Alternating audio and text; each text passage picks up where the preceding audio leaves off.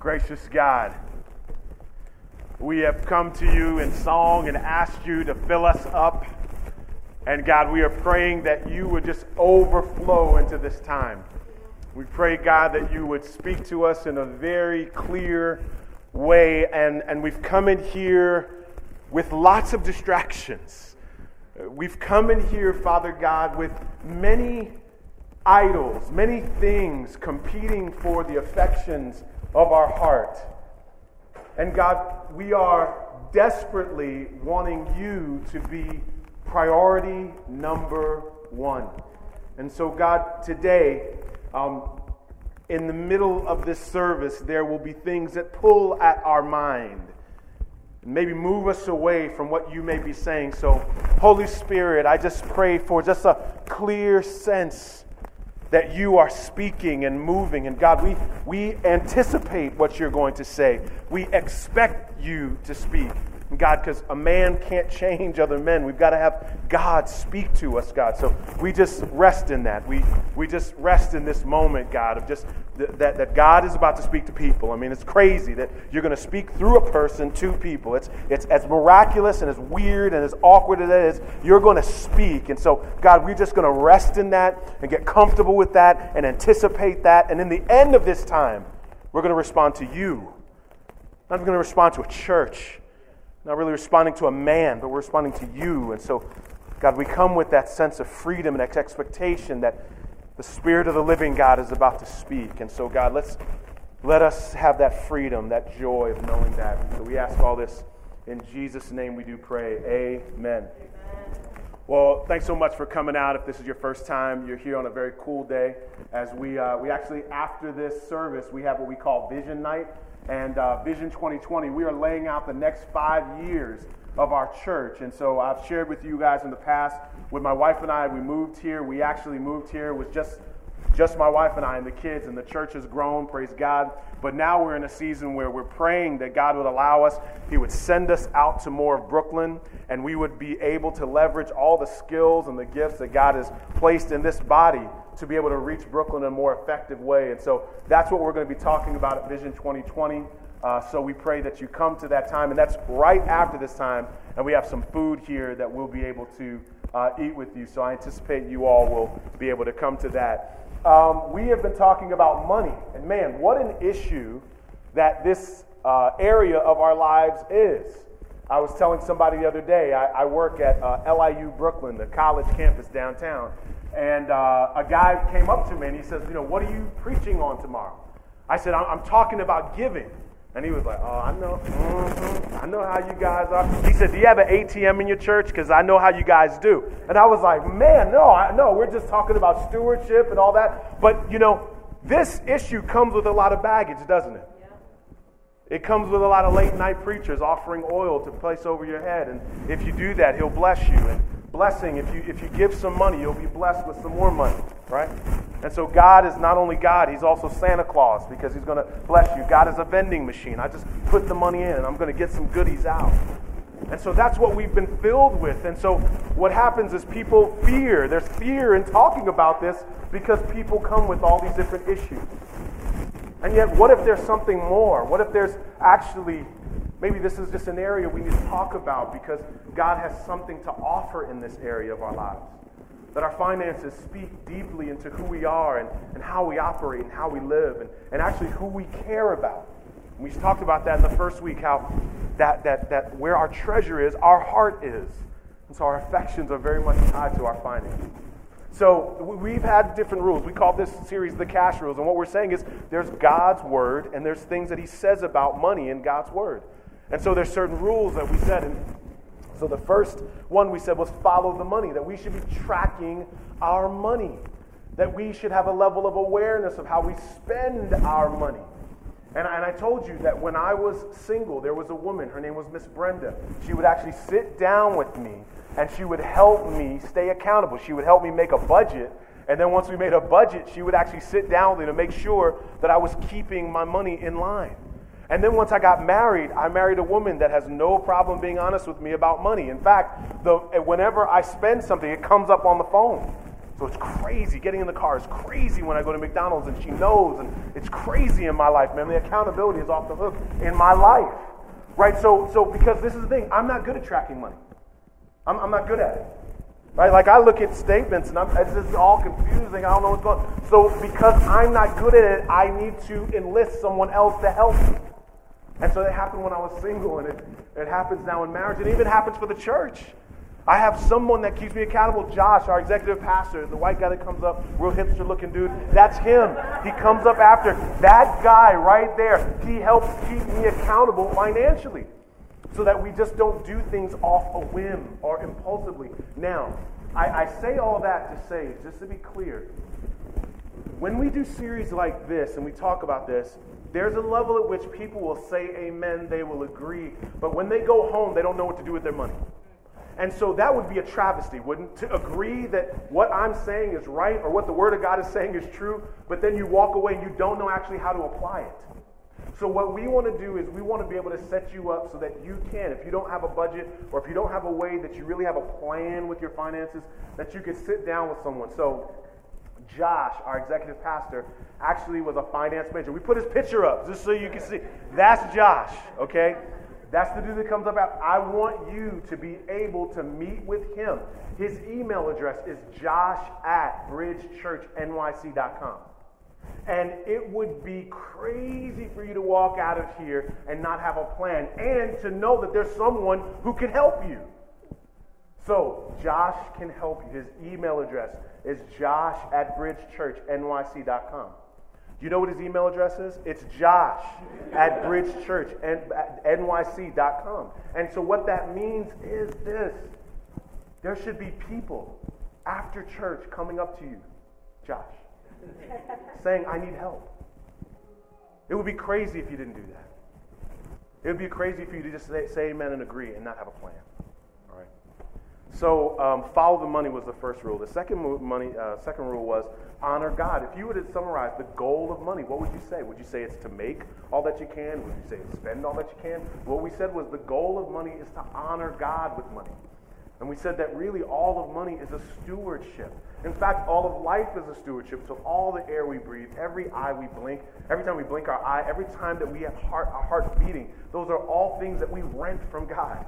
And He is the landlord of the earth. And so we said we want to honor God with the stewardship we have with our finances. The third one we said was say no to debt. And we said you can't say you want God's will for your life and live comfortably in debt. That's somebody else's money. So we can't avoid our debtors. We can't avoid creditors. We should need to talk to them because we owe them money. All right, so we want to say no to debt. And God's word is very clear about the fact that the borrower will be slave to the lender. Right? That's not James. That's the Bible. Right? That is what God says. There's a level of control every time you put yourself in debt. So today, I want to finish this series by suggesting a simple way to organize and prioritize and quite possibly even reorder your financial world. All right, you'll see up on the screen the fact that you can do pretty much about 5 things with money. You can spend it, you can repay debt, you can pay taxes, you can save it, and you can give it. Now, there's other things you could do, but for the most part, right? You can spend money, repay debt, pay taxes, save it, and give it. And these are all based upon the way that you prioritize money and a level of self-control. Now, the crazy thing about this is that what is it with spending money? Well, when you spend money, that's pretty random, isn't it? I'm just saying real talk. It's kind of impulsive. You spend it however you want it. You spend it on things you see. You feel like you want it, so you go get it. This is I need some cable. I need cable, man. I'm tired. I want some cable. I want some Epix. I want some HBO. All right, to repay debt. You repay debt because you're paying back on stuff that you want. But that's a forced structure, isn't it? You're paying randomly, but that's a forced structure. You don't set up. You might set something up, but you're forced into paying back. And then you pay taxes. That's a forced structure. You're forced into that. You just don't agree. You have to do that. And then you save it. And from what I've discovered, for a lot of people, that's kind of random. You save it. It's I guess I should save money because I need to save it. So I heard that before. And then you give it. And this right here is what you have left over, for the most part. So the first one is kind of random. The second one's a force structure. The third one's a force structure. The fourth one is a little random. And the fifth one is definitely random and a little left over. And for the most part, this is the way that we prioritize our finances. And what if we could summarize this down to is this saying? Spend it on me. So the first one's about me. The second one is about me, because I bought something and I need to pay people back. Second one's about me. Third one's about America. Got to pay America. Got to pay the man. Fourth one is about me. And the fifth one is God and others. And so there is, in a sense, when the top of my priorities is to spend money on what I can, at the top of my priority list is me. That I need to get, there's some certain things I need. I require certain things in my life. And so it's a me-first approach with our finances. And this is the wild part. It's a me-first approach when it comes to money, and it's a God-last approach because God gets what's left. And you feel like you're killing it because you're like, I gave $100 last month. That's 3 digits. Hello. I mean, there was a part you felt like you sacrificed. You're like, I did give. I have a lot. Look, I got stuff I got to buy. I got to repay the man. I got stuff going on in my life. But this is what I want you to hear. This is what the pastor says if you don't hear nothing else. If you don't hear anything else, this is what I want you to hear. We have a me-first attitude when it comes to our money, right? But when we have an emergency in our life, we have a God-first attitude, right? In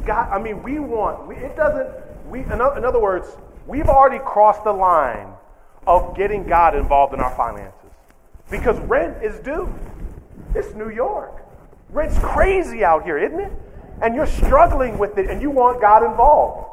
And so it does not stop you from getting God on the hotline when things are tough. And it's like there's an urgent situation and I need you involved, and he's at the top of the list.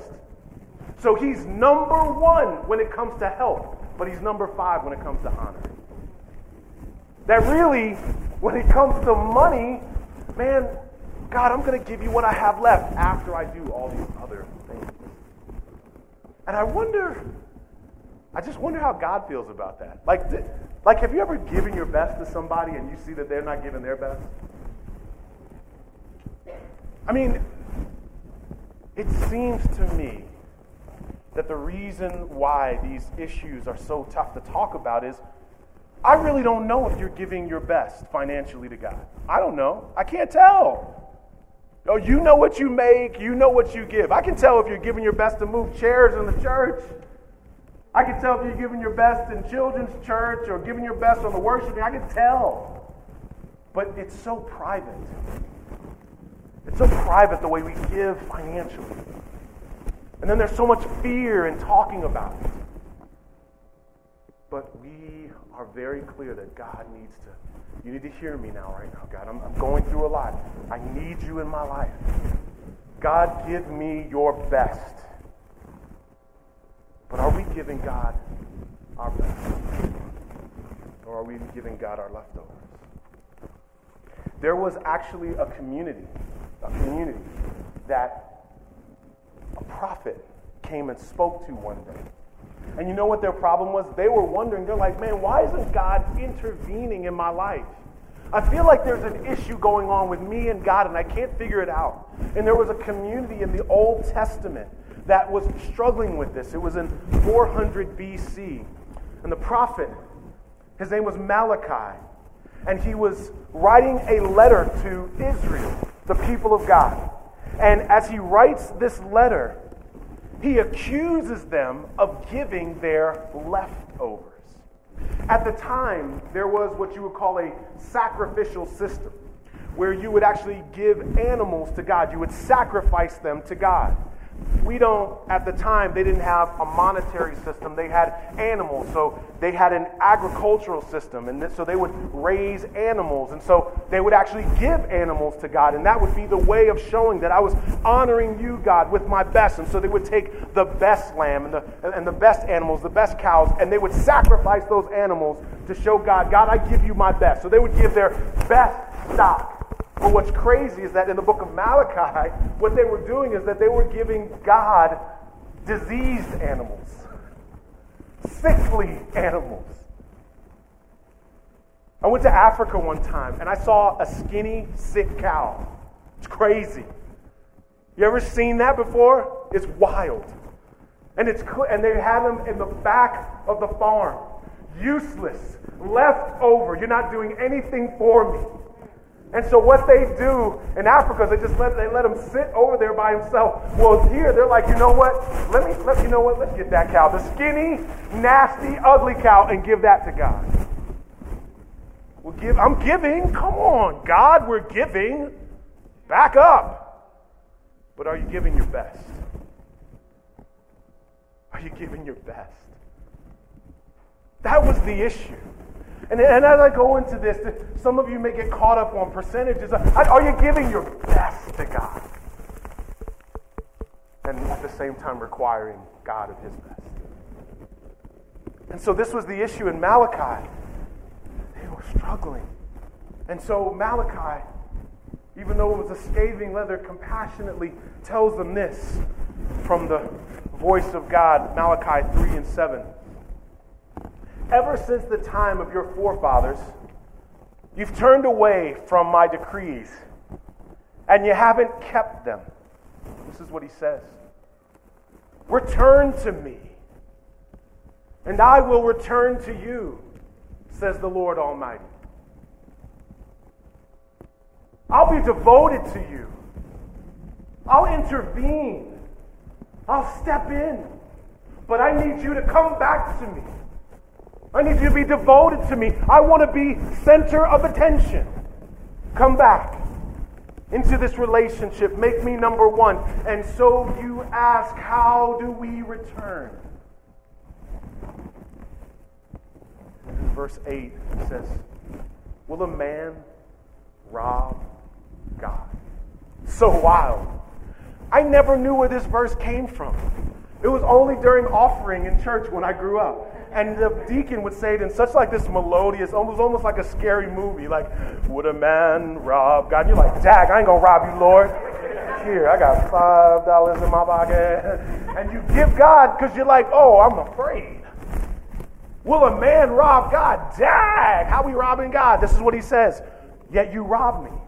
Wait, how can a man rob God? You're God, and I'm a man, and how does that work? Did you leave the door unlocked? What's going on? But you ask me, how do we rob you? He says, this is it.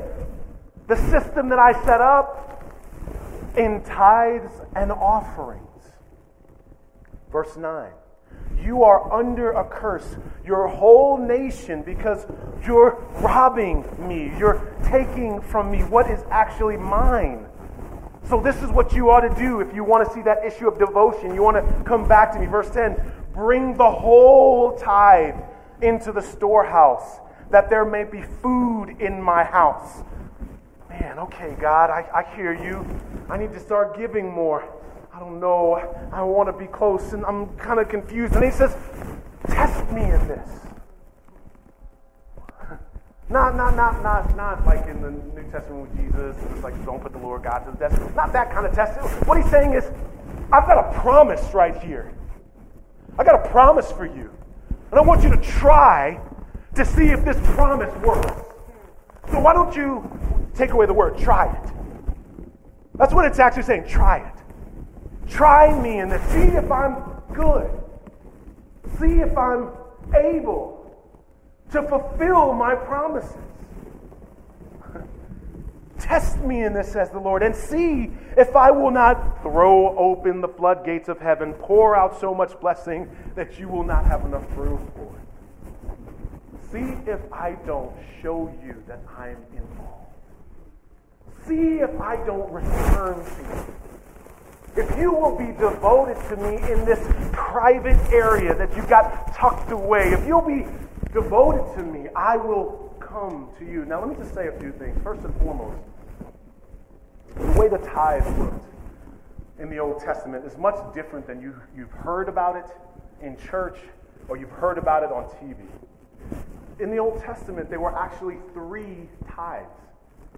The first tithe was for the Levitical priesthood. Those were the people that would actually take care of the temple.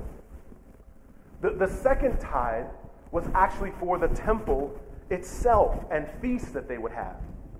And the third tithe was a tithe for the poor of the land that would be distributed every 3rd year. So there were actually 3 tithes.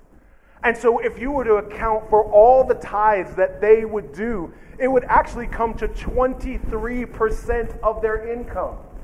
I wish that number was bigger, like 23%. 23% of their income.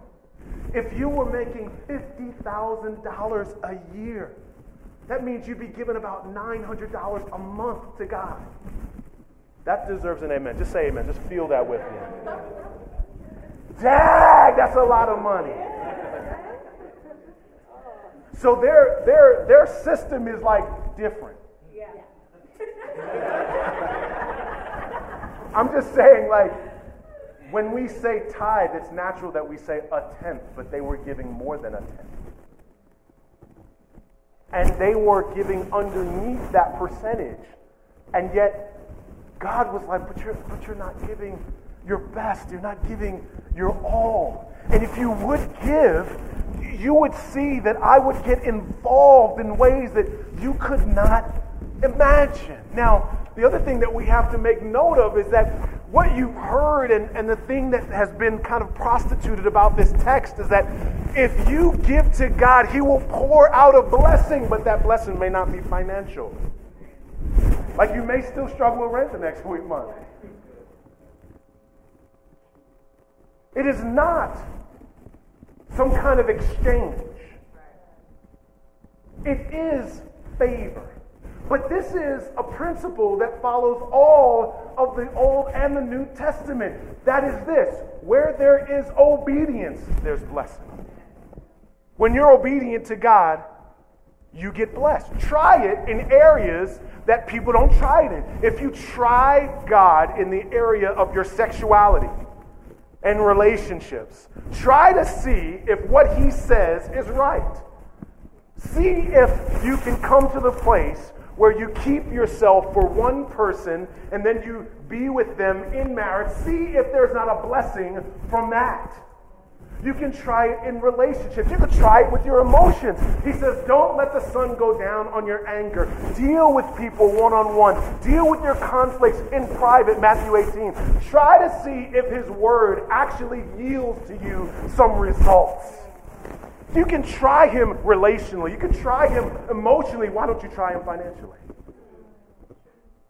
And I'm saying that in every area of the Bible, God's saying, test me in this. Test me. Try it. See if it won't bless you.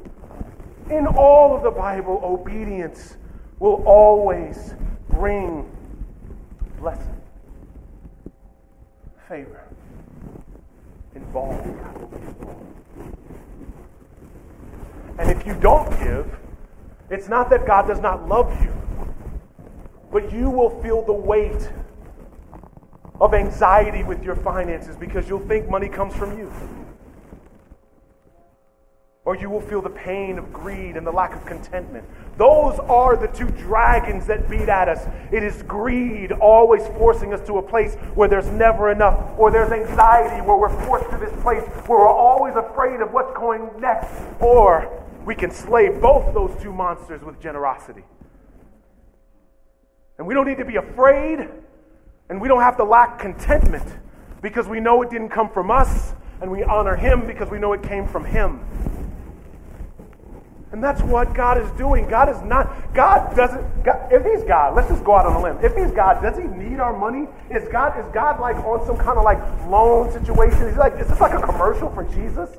Like financially? Does He really need us? Could it be that He truly does want something for us and not from us? Could it be that the way you handle money says so much about your heart? And God knows that. And it's not so much that God wants your money. He doesn't want your money to have you. He doesn't want it to have your affections and your mind. And you're sitting there saying, how are we going to do this? And the husband says to the wife, I'm working as hard as I can. And the wife says, well, we got to do more. And you're only looking at each other, but you're not looking at him. Or you got a raise, but then, oh gosh, I got a raise, but then the money that I got for a raise, where did it go? Because I keep buying stuff. The more money you get, it just seems like you're getting more debt. And you're getting more things. This principle that Jesus has, that God has laid out, Jesus repeats this similar idea in Matthew chapter 6, and it's the verse we started off with. Beginning of our series, Matthew chapter 6, verse 24, he says, no one can serve two masters. Either he will hate the one and love the other, or he'll be devoted to the one and despise the other. Oh, he's talking about God and Satan. Because you know God and Satan, they're in a war. So he's talking about God and Satan. But he didn't say God and Satan. He doesn't say God and the devil. He doesn't say God and demons. He says God and money. He says the real issue.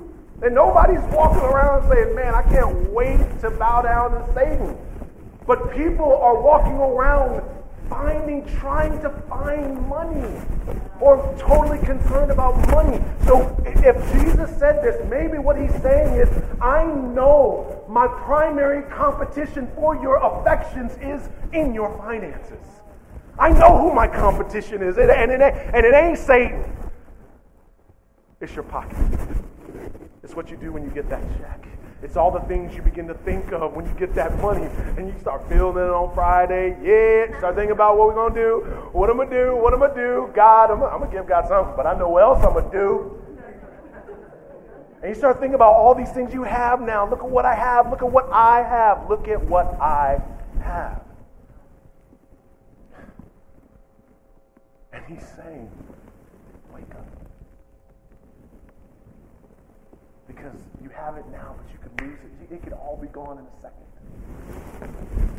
And so he's trying to keep you from robbing him, but more so from experiencing him. And so he says in Matthew 6, and it's so funny because we read this verse and we're like, yeah, you can't serve God and money. And then we don't connect it to the rest of the chapter, Matthew chapter 6, verse 31. So don't worry. So don't worry. You see what happened there? He says, listen, you can't serve God and money, so, look for God and do all that. And then he goes down to verse 31, so don't worry. Don't worry about what we shall eat or what we shall drink or what we shall wear. Don't worry about that. He says, verse 32, for the pagans run after these things. The people that don't even know God, the people that don't have a relationship with God. You're just as anxious as people who don't even think God exists. How can a Christian and an atheist sit there and be like, I'm scared of my money? I'm scared that I don't have enough. He says this, your heavenly Father knows your needs. Your Father, he's a Father, and he cares for you. And so in light of the fact that he's a Father, verse 33, but seek, what does that say? First. One, priority.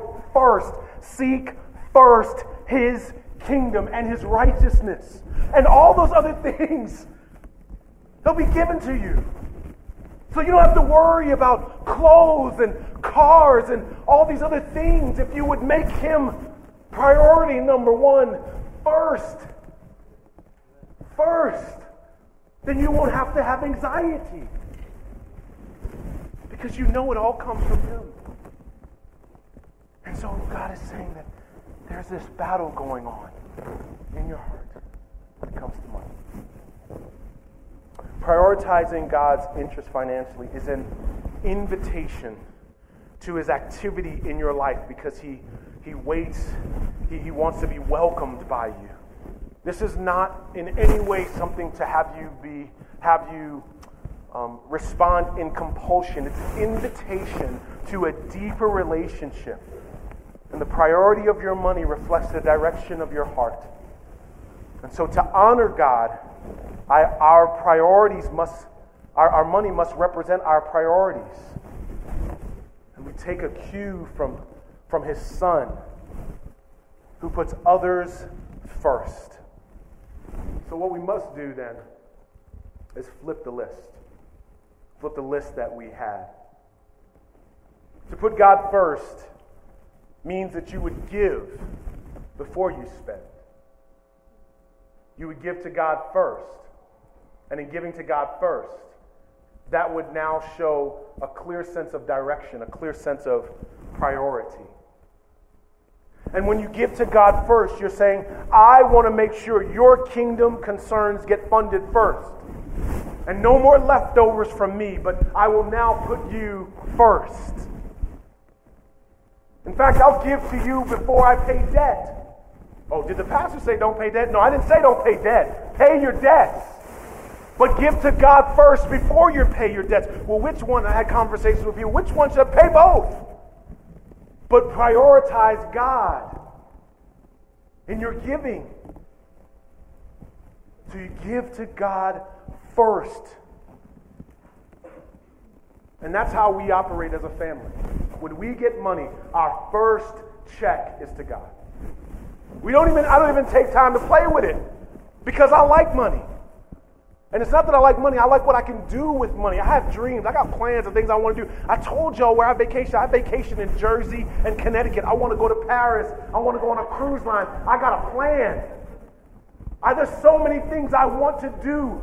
So as a way of disciplining ourselves as a family, our first check is always to God first. We look always to that 10% and we say to ourselves, this right here is God's. So that we never get to the place where we begin to operate like it's ours. And in that way, we honor our God. Now, there is obviously a tension in that we would think, well, let's just give to God. But we have to think percentage. We have to think in a way where we are not just thinking impulsively giving to God, but we're thinking in proportion. We're thinking, what would be my best? And that's why we think 10%, because when we give 10%, we feel like that's sacrificial giving. We feel like that's giving to God in the way that He gave to us. We feel like Jesus gave us His best, so we want to give Him our best. And 10% hurts a little bit. Yeah, we feel it. And we're not saying pain, it's just saying it is honoring. We feel like it's honoring God. It's honoring Him in the way that we utilize Him. Now, in Mark 12, I just want to show you one last verse. Mark 12 reads like this, Mark 12, verse 30 to 41. Jesus sat down opposite the place where the offerings were put and watched the crowd putting their money into the temple treasury. Many rich people threw in large amounts. Verse 42. But a widow came and put in 2 very small copper coins, worthy only of a few cents. Verse 43. Calling his disciples to him, Jesus said, truly, I tell you, this poor widow has put more into the treasury than all the others. They gave out of their wealth, but she, out of her poverty, put in everything, all she had to live on. So, imagine the scene. The scene is everyone sitting down, looking at people putting their money in, and the very rich people. I wonder what sound it made when they put all their money, their coins in, and you could hear it, and everybody looked at them like, man, look at what they're doing. Look how much they're giving. And then this old woman, this widow, comes up, and she just ding, ding. These 2 little coins she puts in, and the disciples will probably sit there like, look at her, Jesus, look at her, Jesus, look at her, she ain't giving nothing. And Jesus says, guys, come over, look at this. I know you saw all them, all those big money guys. This woman that we just saw, she actually gave more than the rest of them. Because she gave in proportion to all that she had. She didn't give out of her excess. It says she gave out of her poverty. She gave to a place where she would clearly show that, God, you're my everything, so I give you my all. He's saying she gave her best. And so he honored her. And in many ways, the scriptures in the New Testament, in 1 Corinthians chapter 16, verse 2, it says that you should give as you prosper. Give as you prosper. As your income increases, your giving should increase. You're giving to God. And so as we flip our priorities, it is an invitation from God into a deeper relationship because He's watching us as we go by and we put something in the offering plate. Can you believe that in the text, He actually watched them and He knew what their account was? He knew. And He was like, that's not, I mean, can you imagine, like, in his head, He's like, no, that's not, yeah, I know, you ain't giving all your, her. Right there. God, I know. You're looking on the outside. See, I look at the heart. I know. She just gave all she had. How do you know? But then she gave everything. And this is the thing. I don't know what you give. I don't know. When we talk about money as a church, this isn't about walking up here and showing what you can give. It's not about being the biggest donor and having the most. Giving is about giving all that you have in response to how God gave all He had to us. And so we respond to Him. And so in many ways, our fourth rule in the cash rules is this: that we should have three priorities: give, save, spend. That when you look at your money, that should be the way that you handle your finances. First, off the top, I give. Secondly, I save. I save something. If you can't save a lot, you save some level of money so that you can set your family up for the future and your life up for the future, and then you spend it on yourself. And when you do that, you are flipping your priorities to say, God first, me second. God first, me second. So you give, and you save, and you spend. And that's the way that I believe you'd be honoring God in your finances. You say to yourself, I don't know if I buy in. I don't know if I believe, but don't you think if God says, I want the first fruits, I want the best, maybe it's also to help order your world and order your life in the way that He set it up? Think about this. See this jacket? The last 3 weeks I've referenced my jackets because I like them. But you see this jacket? You see this first button here? First button's supposed to go here. Second button's here. Third button's here. There's no third button. It's 2 buttons here. Last time I did this, it was 3 buttons. What if I were to put this here? And then put this here. What if I put what is supposed to go first second? And what if I put what's supposed to go second first? And then I walk around like, yeah! And this is what some of your finances look like. And the fact of the matter is this: whenever you put what's supposed to go first second, it may fit right, but it looks crazy. Because it was never intended to be that way in the first place. And part of this is happening. So part of that is your life is not following God's order because you're not following God's plan. But the other thing is you don't realize when you don't give to God, He says, did you hear what He said? He said, you're robbing me. And we can spend all day on what you think He means by rob, but I think what He's saying is, I'm offended. I'm offended. But this is the crazy part. I don't actually think God is like offended that you're not giving. I think God is offended and hurt that you're not living the way He's intended. Because He's a father. Every father, when they see their children living outside of the way that he has prescribed for them, certainly there's anger, but that anger, at the base of that anger, is a sadness and a grieving that you're not living the life that I know you can live. At the base of that is a concern. There's so much more. And I think what God is saying is, if you only knew you had me, you wouldn't have to have fear of finances. There was a story told once of a man. His name was Darren Simpson. Darren Simpson one day found a gun in his father's house. He decided that he wanted to get some money. He needed some money. This was in Ontario. And so he went and he robbed a bank with this gun. Once he robbed the bank, he was apprehended and the gun was apprehended. He ended up robbing the bank for $6,000.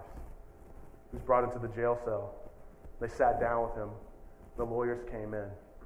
And they said, we realized that you robbed the bank, you were apprehended. But they said, did you know what you had? He said, no. He said, the gun you had was a 1918 mint condition 45 caliber pistol. He was like, looked like a gun to me. I mean, I don't want to rob the bank. He said, but I don't think you understand. The gun you had is worth $100,000. Do you realize that you robbed a bank and you never needed to?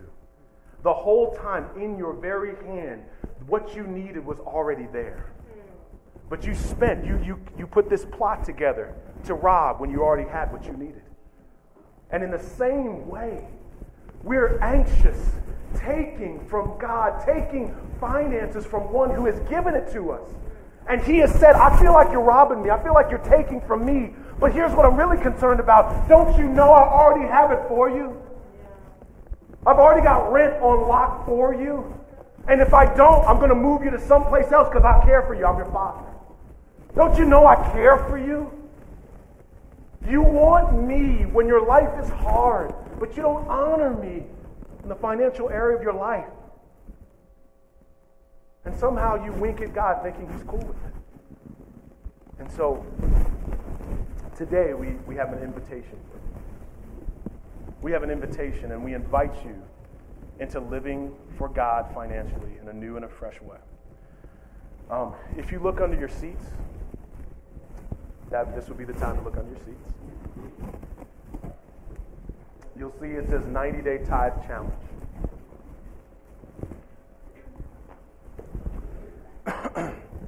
After this service, we are going to spend some time talking through some of the great plans we feel like God has for this church and some of the amazing things that we feel like God has laid forth for us. In the next 2 weeks, we have an amazing town hall discussion that we're going to be doing, and we're putting a lot of resources into that, and we're looking at upping our children's director position. There's a lot of cool things we're doing. But the reason why I didn't want to talk about it in this message is because I don't want to make it come across like you're just giving to the church and like this is like an investor relations meeting, okay? What I want to make clear is this card, I'm going to read the back of it, turn it over. It says, I believe that tithing is a biblical practice that honors God by returning the first 10% of what God directs my way, based upon Malachi 3:10. For the next 90 days, I will give to Bridge Church.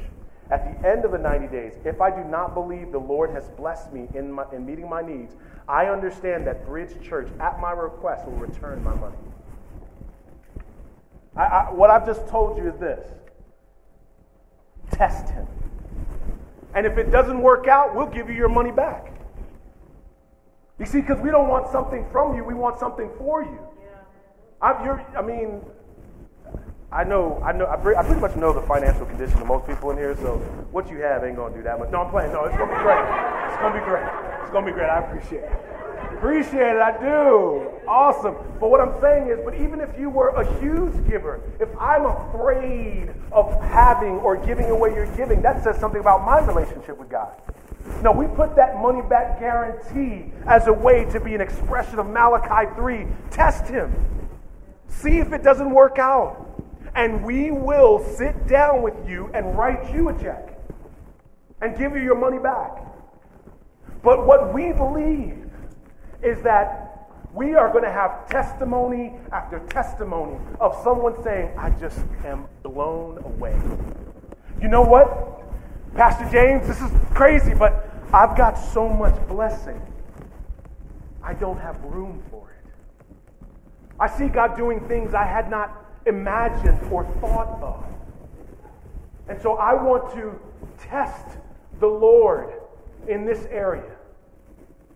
And this card here is a representation of that. Now, what we've also said is this.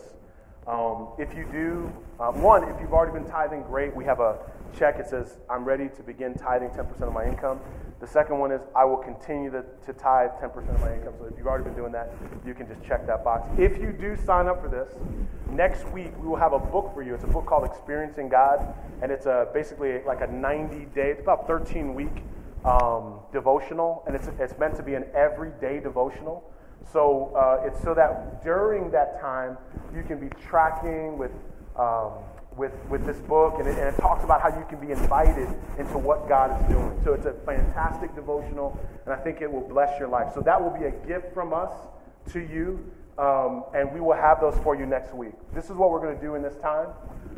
We are going to give you a moment to write on this card, but we're going to have also a time of worship and a time to respond, because we really feel like this is a deep area that we, for some of us, need to repent of. And some of us have had our eyes open and just feel like, man, this is the first time I've heard someone talk clearly about money. If I were to review our laws, our cash rules, we said follow the money, honor God, say no to debt, and then give, save, spend. We're going to take this time now to seek the Lord. And we're also going to take this time to just be in His presence. I challenge you to test Him. To test Him. And to see if there is not a blessing you cannot handle. Father, in the name of Jesus, we thank you for your presence in our life. Heavenly Father, we just pray for your grace. And Jesus, even now, Lord, there's in our minds a lot happening, and quite possibly a lot of fears. As I look out into the crowd, there are some that look at this moment as a challenge they've been waiting for. This is a good spiritual challenge for them. For others, there's fear. And even others, there may be suspicion. Holy Spirit, for every obstacle that is there, for every concern, for any mounting suspicion, Holy Spirit, I pray that you would clarify your presence in their life, and that there would be a real sense that this is not a man speaking to men, that God Himself is speaking through His Word. And I pray, God, that we would respond. That this moment right now, this challenge, is an opportunity towards a deeper relationship. He says, return to me, and I will return to you. Don't rob me anymore. Today we will cease all theft from our God. Today is the day that we will enter into a life of sacrificial giving, of cheerful giving. And we will be a generous church, a church that gives itself away, a church that honors God. In every area of our life, we honor you, God. And we will not lower the bar on finances.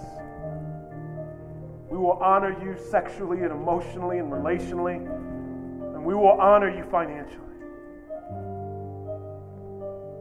And in the name of Jesus, I pray that many yokes are broken, that many yokes of anxiety are broken, and all the yokes of greed are broken.